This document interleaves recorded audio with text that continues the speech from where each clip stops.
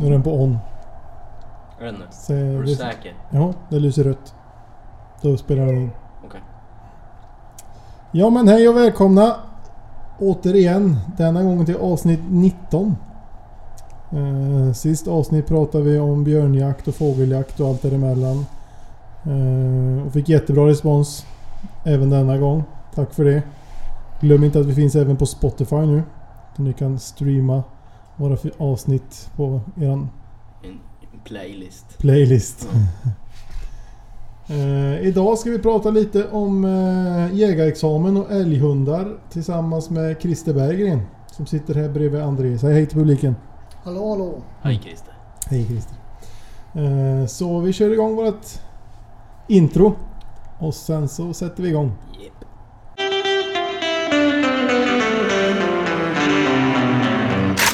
Du lyssnar på Fritid och Vildmarks radiopodd. Din podd i vildmarken. Nu åker vi.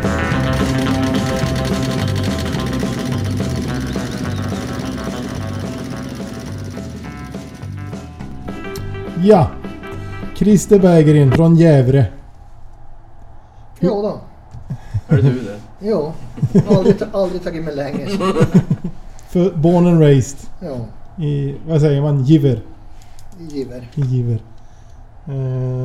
Ja, hur kommer det sig att du börjar med jakt? Det är ganska länge sedan. Ja, det är ganska länge sedan. Jag var väl 4 år där jag följde med första gången på harjakt och den vägen är det. Hur gammal är du nu? 50. Ja, det är ett tag. Jo. Mm. Skaffade min första stövare, det var 11 år köpte jag min första egna stövare. Och du börjar med stövare. Mm. Men har ju alltid jagat älg, både farfar och morfar och allihopa i släkten karar har ju faktiskt jagat. Så att. När började älgjakten här uppe? För det var, antar att det inte var samma när du var ung. Ja. Det var det. Den här var första månaden i september som var helig. Mm. Men då var ju i regel kalvjakten i oktober var ju i regel bara en helg. Okej. Ja, så att det blev inte lika mycket. Därför blev det mycket stöverjakt. Ja.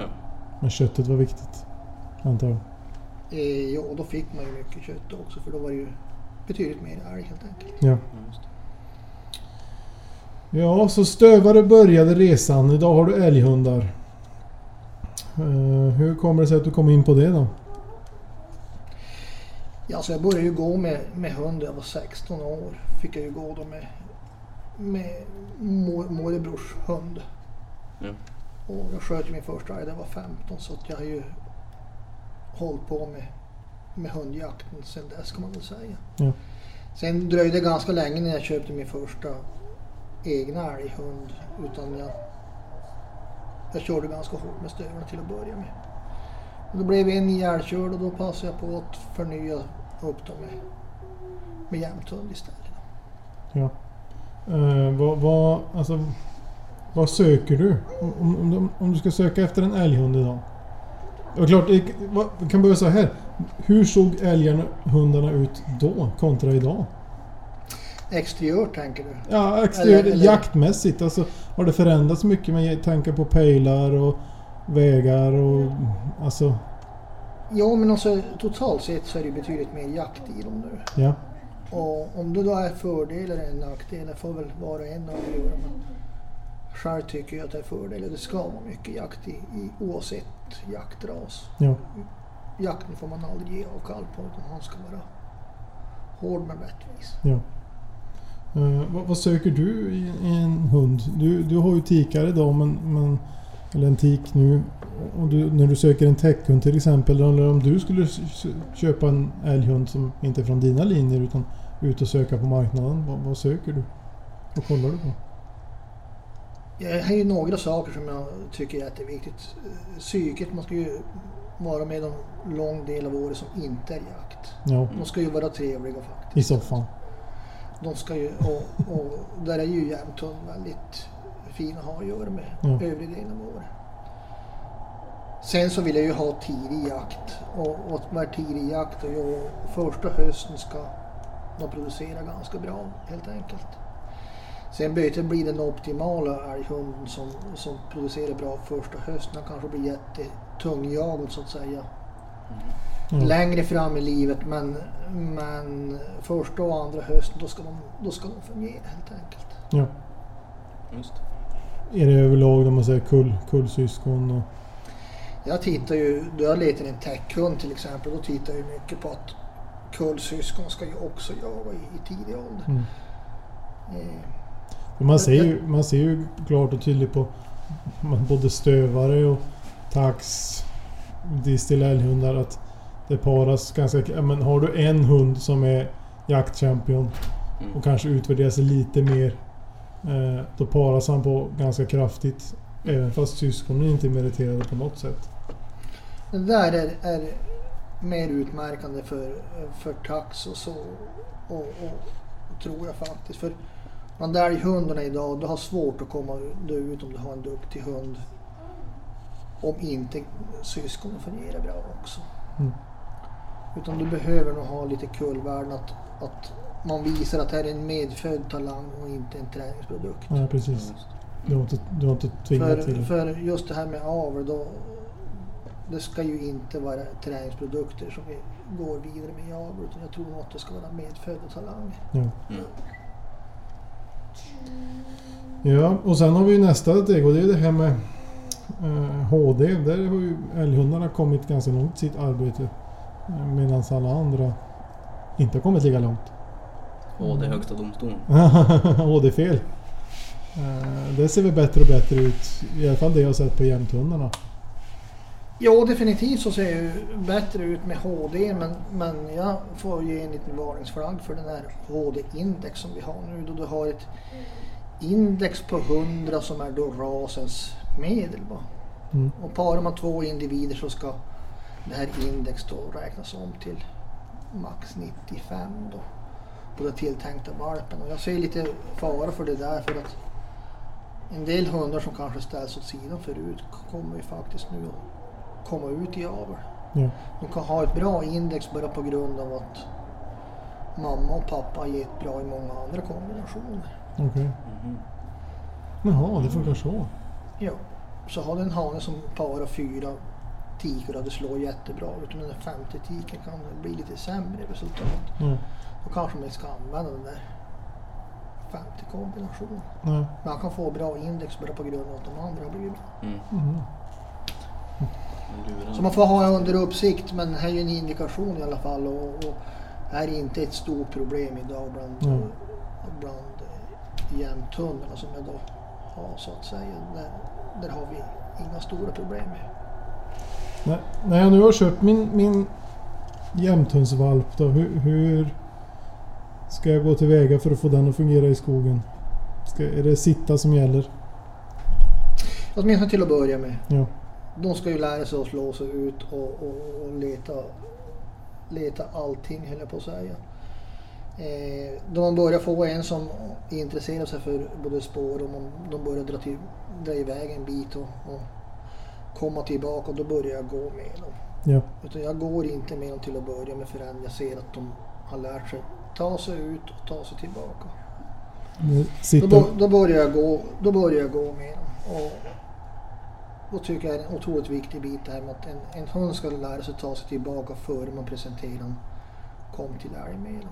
Jag vill gärna att de ska kunna fara 1 kilometer efter en räv och så sen kommer de tillbaka. Så nästa gång är det en hare som skvätter upp så far de efter den. Och skriker. Ja, och efter ett tag då börjar det där inte vara så intressant. Då börjar de intressera sig för älg, och då kan man gärna. Man behöver inte ha så bråttom att få dem på älg direkt. Var lite försiktig. Ja, man kan faktiskt. De ska vara trygg i skogen så att de lär sig. För hade en hund med mycket jaktlust är det fort gjort. Han är 5 eller 7 kilometer bort. Ja, men då ska ni ju ta sig tillbaka också. Ja. För det här där man kan göra lite fel om att man slänger sig i bilen och så kör man efter.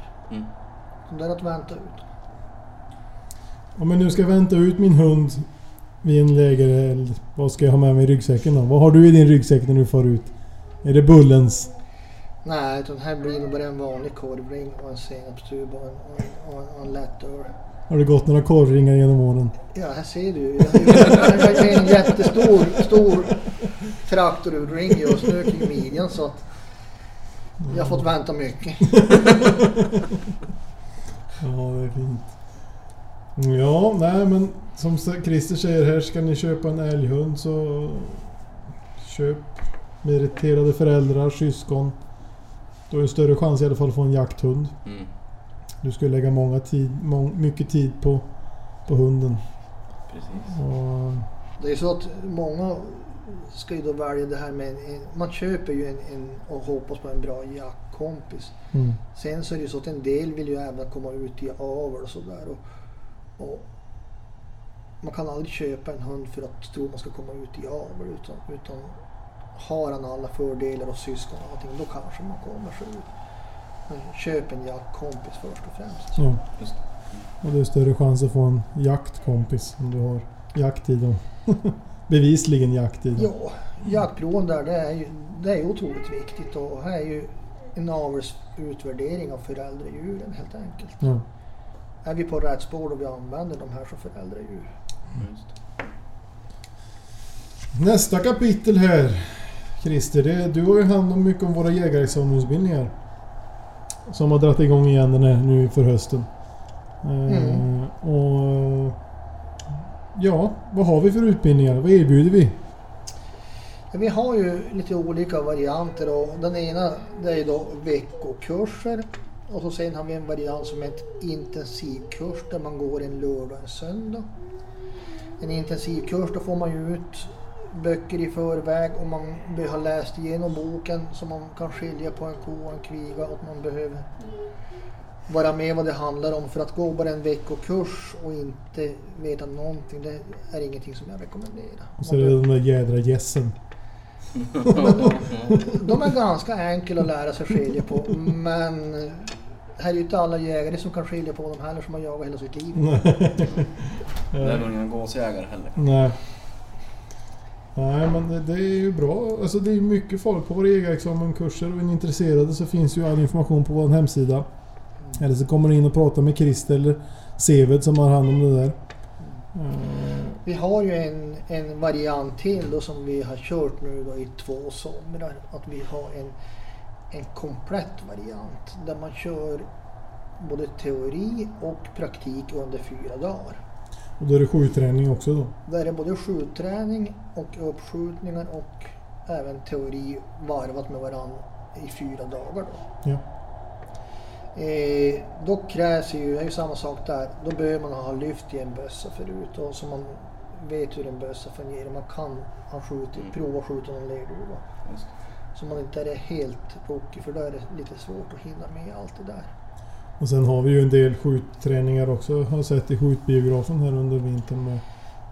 Så är det, utan vi har ju de här träningstillfällena så de som har tagit teoretisk jägarexamen hos oss får ju komma och boka in sig på skjutträningar. Så vi kommer köra februari och mars och april kommer vi köra ganska mycket i skjutbiografen. Det här är ju en jättestor fördel som ingen annan har. Att vi har den här skjutbiografen där vi verkligen kan gå till botten med grunderna i sitt skytte och så sen kan man ju omvandla det där till en jättebra praktik. Och så säker vapenhantering ute också.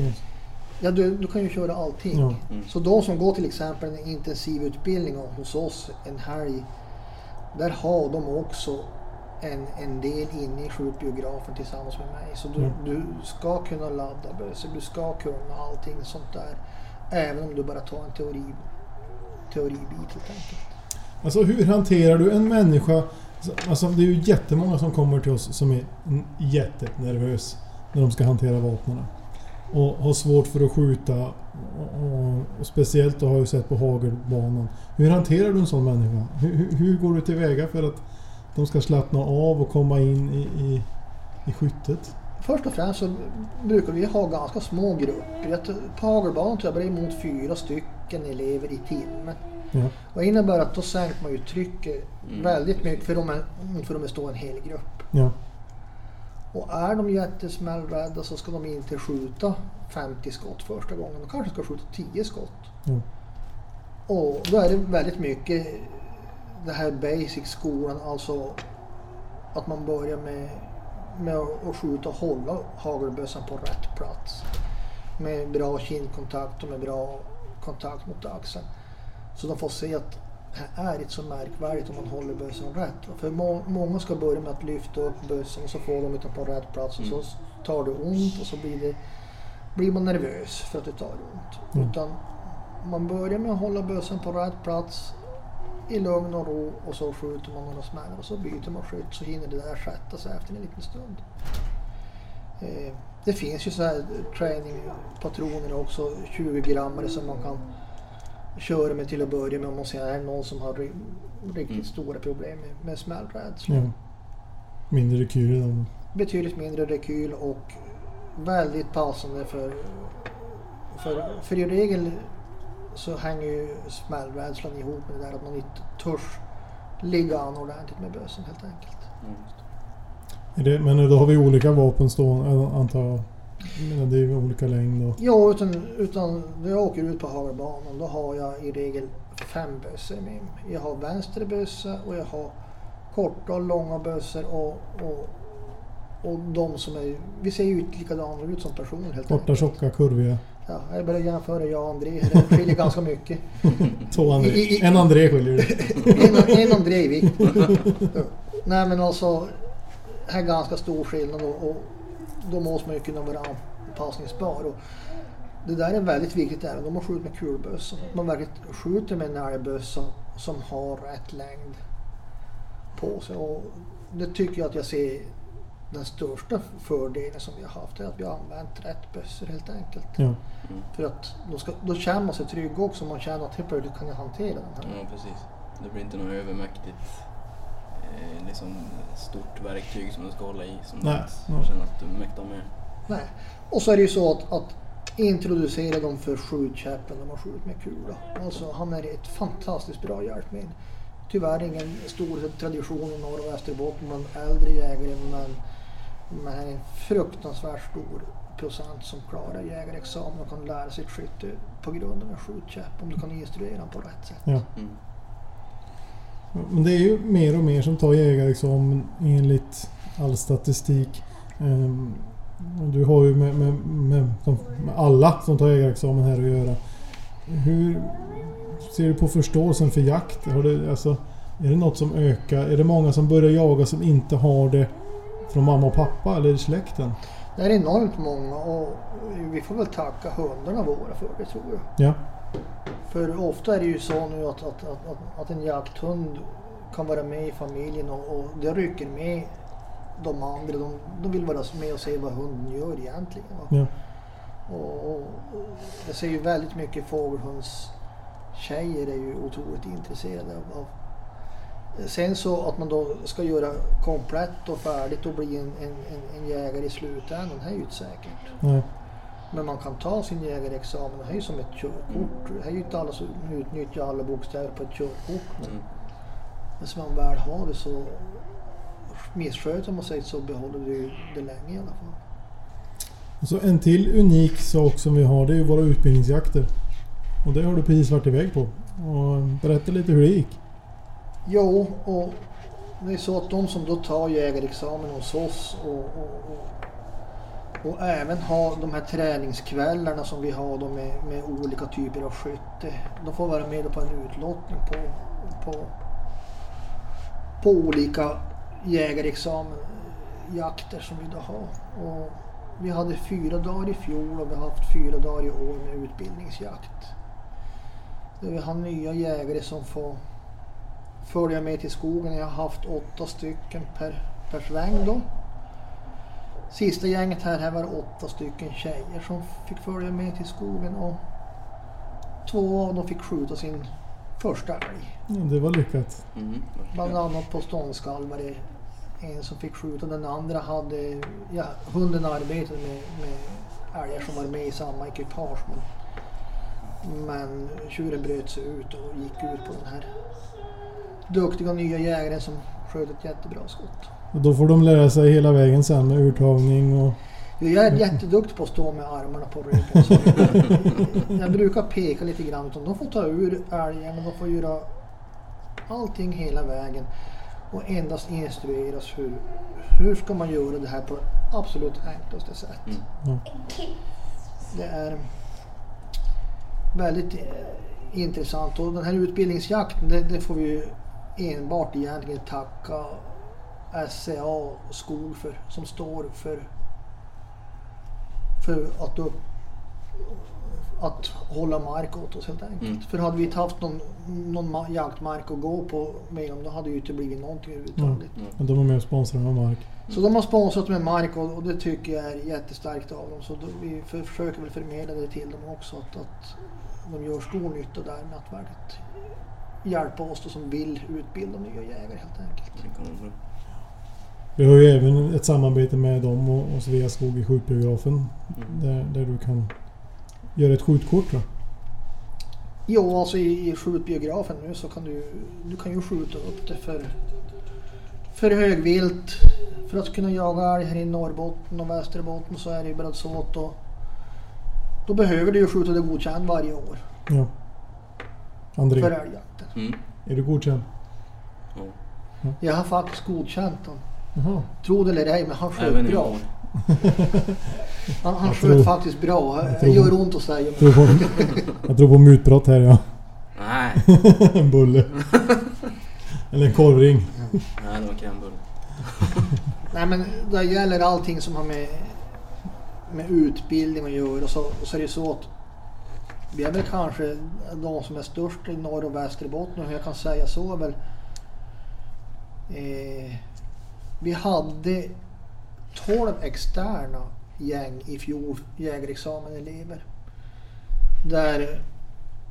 Där de som håller i jägarexamengrupp bokar en tid med mig, så kommer de en kväll, den här jägarexamengruppen, och så är de alltså i skjutbiografen och tränar på grunderna. Och så vi har ju haft en från Överkalix i norr till Umeå i söder, där de bokar in sig, alltså jägarexamen provledaren eller deras ledare kommer med gruppen, och så får jag köra med dem en kväll i skjutbiografen, och det här har varit väldigt, väldigt uppskattat.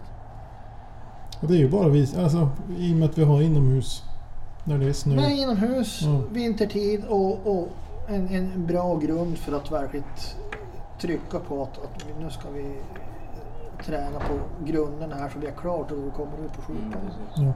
Jag tror jag får mer effektiv mängdträning där inne, med tanke på att du kan hålla ett lite högre tempo än att du ska ha ett skjutbås och så ska man byta plats hela tiden. Ja, det är jättestor skillnad. Vi har 4 skjutbås och kaffe. Och kaffe, ja, som man håller sig. Så vi kan ju faktiskt hålla ganska, de hinner skjuta ganska mycket skott, de som är här och tränar på en kväll så att säga. Precis. Och så är det att du får ju resultat direkt. Så du ser ju om det är bra eller dåligt. Precis. Man kan utvärdera sig själv lite grann också. Du, alltså, ja, när vi pratat utbildningsjakter och allting här, och jag satt här och funderade under tiden på det här med jakthundar och jaktlust och pejlar och utvecklingen där. Du kör ju själv med ultrakom idag.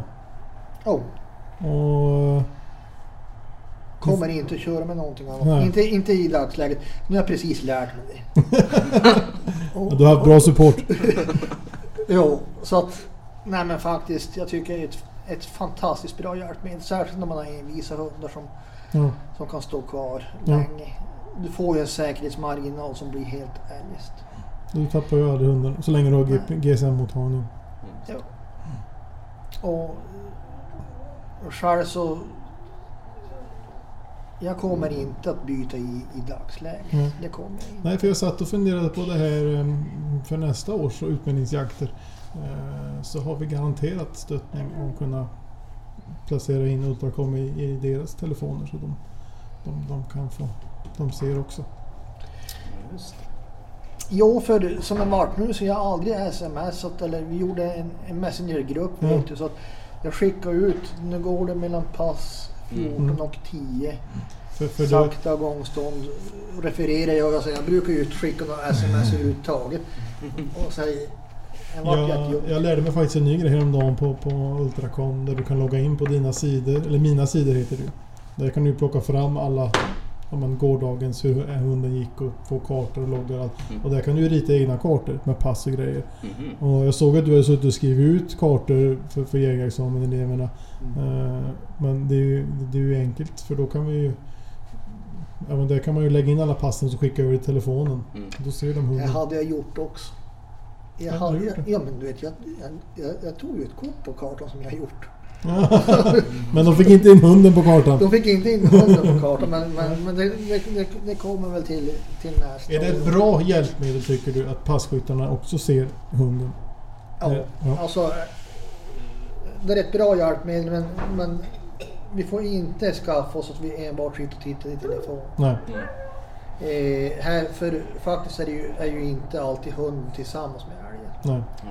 Nej. Då han skäller, där är ju den älgen man vill skjuta naturligtvis, men helt plötsligt så är det ju någon som bryter sig ut eller kommer en stund före. Var ju lite så för en som var på björnjakt nere i Jämtland nu. Om ni känner någon. Så vi hade ju 2 jämthundar som vi sköt björn för, och där hundarna är skäller, där är ju björnen. Och då stod jag på vägen och en kompis finstövare drev och var på väg mot mig, och när det var 500 meter ifrån ungefär, då tittade jag ju på en pejl och tittade upp, och stod ju björnen på vägen. Så det gick ju inte så bra. Men det där är roligt. Men nu har jag ju min egen finstövare, så jag kanske lär mig. Och det gick vidare faktiskt upp i berget där till nästa passkytt som bommade på den. Och han gick och tog hundföraren om ursäkt, och så sa han, Mattias ber om ursäkt för att jag avslöjade det här nu, men då gick Mattias fram och skakade hand med Daniel och bad så hemskt mycket om ursäkt, för här nere i Jämtland, här jagar vi med jämthundar, och där hunden skäller, där är björnen, så jag ber så hemskt mycket om ursäkt. Men det är nog många djur som klarar sig på grund av pejlarna också. Ja, tror det. Och så är det ju framförallt, men jag känner just den här säkerheten att du vet ganska exakt vad hunden är för tillfället. Ja, och speciellt du som jagar kring Jävre, du har ju E4 utanför, och är du i skogen då och har 5 km närmsta väg, då är det klart att då är det skönt att veta att... Ta mig aldrig 5 km Nej, vägen. Jag skulle vara snäll. Men många andra gör det ju kanske. Och så nu när isarna kommer. Ja. Och framförallt då för en stövare. Ja, älghund också. Men stövarna har ju också en större... Ja. Det är väl den produkt som jag är absolut mest gått fram, tycker. Från då man börjar med att ha ringen över axeln. Men då var du knappast... Det var innan min tid. Ja. Ringen över axeln, det tror jag får förklara. Jo. Korvringen. Pejlen var ju en jättestor ring, vet du, precis som jag har sett på någon gammal film. Så att han var så stor som man kröp ju in i, och så la man den där över axeln, vet du. De första pejlarna. Det var svartvit Bergman-film.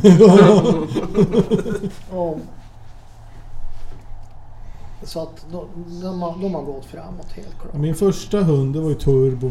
Han var ju 13 nu, han är borta nu. Men då köpte jag en pejl när han var 2 år ungefär. Och det var ju den här kontakt med 4 antenner. Och 2 spröt som du blippar med. Men taxen har du inte samma bekymmer. Han är ju oftast, du hör han ju. Och när du inte hör han, då vet han att han är på väg tillbaka. Han driver 1,5 timme. Och sen blir det tyst, och då kommer han i bakspår. Men jag menar, ska jag släppa min älghund idag utan pejl?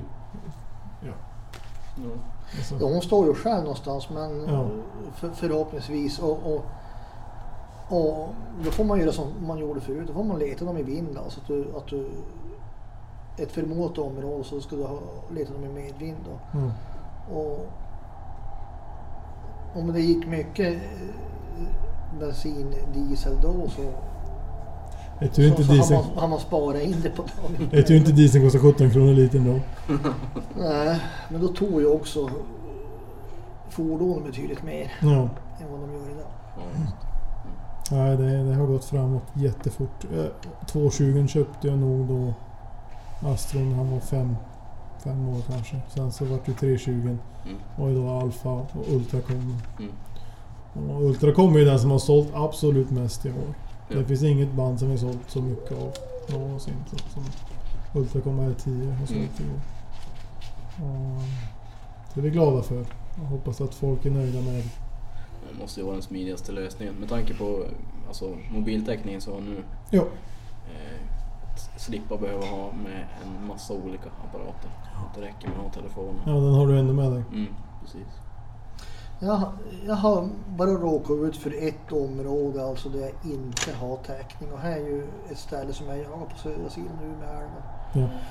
Medan Bjurholm egentligen och Vindeln kan man väl säga. Där är det jättedålig täckning och väldigt, väldigt kuperat. Och där finns ett hål dit de kan hesa där. Det är utan dem i 5-10 minuter. Så kommer de inte ut ur det där hålet, då står de och skäller där. Så att då vet jag lika fullt vart jag ska leta dem.